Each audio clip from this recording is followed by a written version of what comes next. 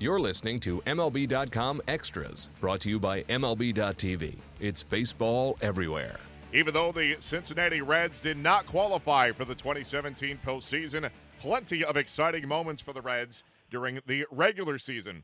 Joining us to break it all down on this Friday, the 13th, spooky, Mr. Mark Sheldon. Mark, we thank you for the time as always. Been a long time since we chatted, but always good to get reacquainted. And what we're going to do today is focus on the top moments of the Reds season, the top, 10 or 15. And for a Reds team that, like I said, did not qualify for the postseason, a lot of thrilling moments that you had the privilege of covering during the regular season. And a lot of that thanks to a guy named Scooter. He had the 4-homer game. He had some 4 grand slams this season as well. I mean, he was terrific. We've got some Joey Votto highlights in there, as we so often do. We've got some home run robberies and Billy Hamilton doing Billy Hamilton things on the base paths. And I would think that Scooter is pretty close to the top of your list as far as a personal favorite. But I'll let you have the stage. And what does indeed stand out to you? Yeah, I would definitely say Scooter Gennett stood out a lot. It was what made the season really unique in general. It was a 94-loss season. Obviously, no one wants to remember these kind of seasons, but I would have to say in the 12 years I've covered the Reds and the 17 years I've covered baseball for MLB.com, this was definitely one of the more interesting seasons. It just seemed like there was a lot of things happened this season, like where I said, wow, I've never seen that before in person at a game. And certainly Scooter Gennett with the 4-home run game was one of those things. It only happened at the time 17 times in Major League history when he did it. Obviously, J.D. Martinez also did it later in the season. But I was just like, holy cow, Scooter Gennett, who barely played, he wasn't even a regular yet when he was doing that. He just had one of those phenomenal seasons as a waiver claim, and then he took over second base by July. But on that June night against the Cardinals, it started out pretty benign. He hit a home run, he hit a grand slam, he did his thing, and then next thing you know, late in the game, he had a chance to hit a 4th home run, and he nuked it and right to the right field seats, and it was remarkable. Yeah, it really was. And kind of take us through, as you're sitting up there in the press box, and obviously I imagine that there's chatter amongst you and your colleagues when he's up at the plate seeking that 4th home run. When he hit it, was it a goner right away, or was there some, indecision as to, this has a chance, or was it a no-doubter? Just kind of take us through what's going through your head as that 4th home run did eventually reach the seats. Well, as we're wont to do, we try to anticipate things that are happening historically. You're already, asking for questions like, when was the last time this happened? And you're preparing a story and looking through, okay, when was the last 4-home run game? How many times has this happened? Has it ever happened in Reds history, which it had not at the time, and all that. And then in that 4th at-bat, or that attempt for the 4th home run, he's up, and on the first swing, he looked like he was swinging out of his shoes. He completely missed the ball, and he almost fell down swinging. And you could tell he was, even though later on he said he was not going for it, but you could tell he wanted that home run. He was aware of what he was doing. And then on the next pitch, I believe, is when he made the contact, and it looked like it was going to go out, but it wasn't a no doubter. It only went maybe 3 or 4 rows deep into the right field seats, but man, the place was electric. It was when he did it, everyone knew it, and it was pretty cool. Yeah, absolutely. And like you said, you always have to be one step ahead, and looking at the history and preparing your research as far as wondering if anybody has ever done what he was about to do. And as you said, no Red had ever gone deep 4 times in one game until that fateful night of June 6th when Scooter did. Now, as impressive as that is, obviously, I would think that hitting 4 grand slams in one season, that's going to be pretty close. That's going to be up on that list, too. And were you aware at that time that nobody had ever, in the course of one season, had a 4-homer game and hit 4 grand slams in that one season? He's the only player ever to do that. So was that on your mind as well, or was that something that kind of after the fact you discovered? It was after the fact. I think it was the only other person that had done that besides him at all ever. No one had ever done the same season, but the only time that had ever come up at all was Lou Gehrig.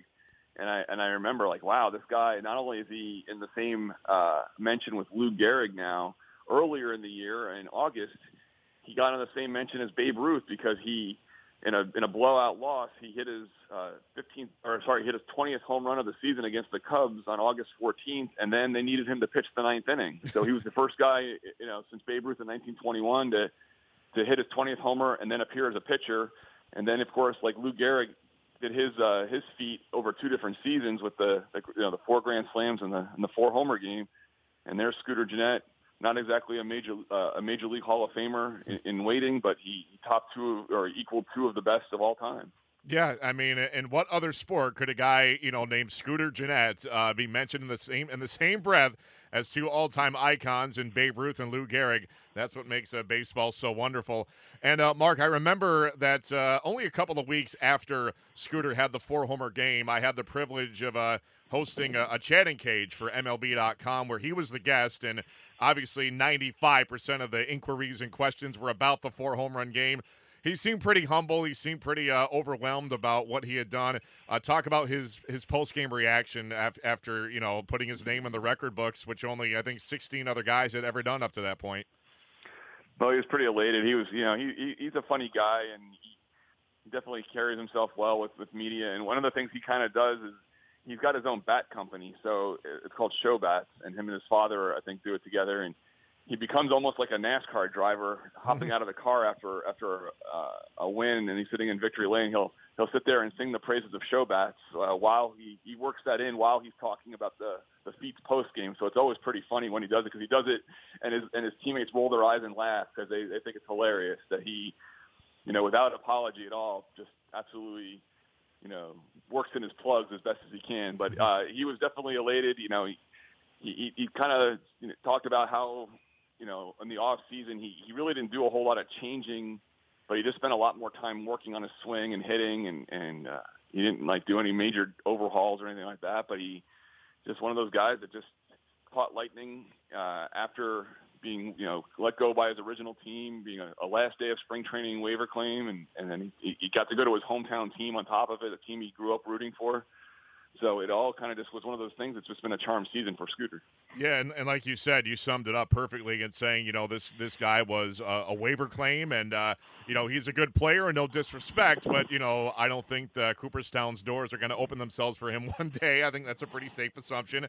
But he just had one of those seasons and had a few of those moments with the 4-home run game and the 4 grand slams, and what a 2017 it was for Scooter Gennett. And, Mark, we talk at length about the things that Billy Hamilton does that just make her jaw drop. Give me 1 or 2 Billy Hamilton moments that stand out to you from this past season. Well, there's certainly the one back on August 8th, just a normal day. Sal Romano's pitching, and Carlos, I always screw up his last name, Asuaje from the Padres hit a ball all the way to the wall. It wasn't going to go out, but it was going to hit the center field wall, and Hamilton, of course, does what he does. He gets a jump on it, makes a long run, and then while he's in the air, he makes a mid-air adjustment and makes a basket catch while he hits the wall, and then falls flat on his back, and he's laughing. And it was kind of one of those, definitely, he's got so many catches in his personal highlight reel that are amazing. That may have been the best one yet. He thought it was one of his best, and it was pretty cool. And then on top of that, late in the season against Boston, he gets in a rundown. He's easily going to be picked off at first base, and somehow he turned that into a total mess for Boston. They were all standing around, and the ball was kind of kicking around everywhere, and he scored after being in a rundown and picked off. So that was just 2 of the things he's done this season. He also had one in Cleveland where he appeared to make the final out of the game at first base on a ground out, but the Reds challenged the call before everyone came off the field. It turned out Hamilton was safe, and then he scored the winning run on a Zach Cozart single from first base. So he had a lot of great moments this season. Yeah, he really did, and that's kind of the norm for him, offensively, defensively, on the base paths especially. Billy Hamilton seems to do it all every season for this Reds team. Mark, I thought we were done with Scooter moments, but one I just discovered. I want you to kind of give us the play-by-play for this one for those that didn't see it at the time. This was back on September 10th, and apparently Scooter was ejected. I'm not quite sure why, maybe arguing balls and strikes, and then Brian Price arguing with the umpires, but the argument was halted midway through because of the 7th inning stretch, and God bless America. Do I have that right? Yeah, that was one. It was a Citi Field against the Mets, Scooter took a called strike 3. He honestly didn't argue the call or anything, but what he did do is he chucked his bat and he did a NFL-style spiking of his helmet on home plate right in front of the umpire and walked away. And he was ejected, and he was shocked. And then Brian Price, of course, came out and wanted to get his pound of flesh on it with the umpires and was going at it with the crew chief and the home plate umpire at the same time.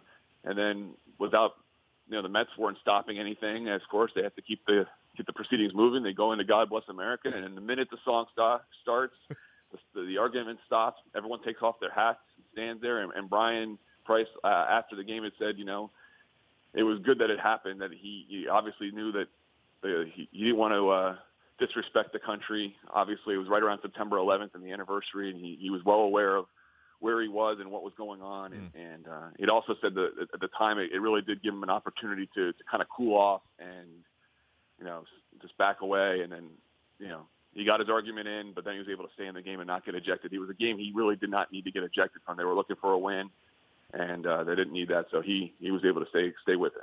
Yeah, and that's a great point. I didn't pick up on I didn't connect those dots, that it was obviously the day before 9/11. They're in Citi Field in New York, so it's a good thing that cooler heads did prevail. And so God Bless America ends, and did Brian Price just simply walk away? Did he? I mean, I would think that he lost all of his steam at that point after initially arguing. Like, how did that whole thing kind of conclude?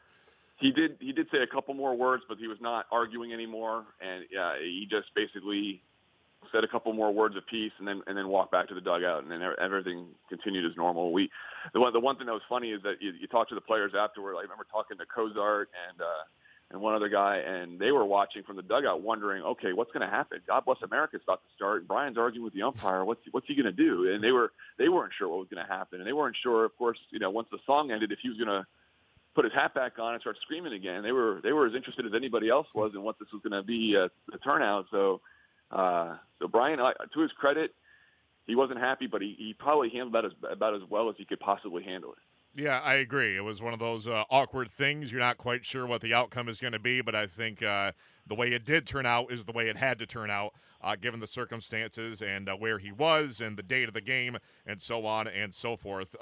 Mark, as we come down the home stretch here, give me one moment, whether it was a game or a play or just something quirky that just kind of knocked you sideways and something you completely did not see coming. Maybe it was the 4-homer game by Scooter, but was there anything else that just completely blindsided you? I don't know if it was about a blindsiding. I just the things that came up this season. I mean, the Scooter Gennett one was the big surprise, but there were just things that were just quirky this season. Whether it was Todd Frazier, former Red, hitting into a triple play or things like that. But the one play that kind of stood out to me was, again, on August 14th, the same night that Scooter Gennett pitched in the game. It was a blowout.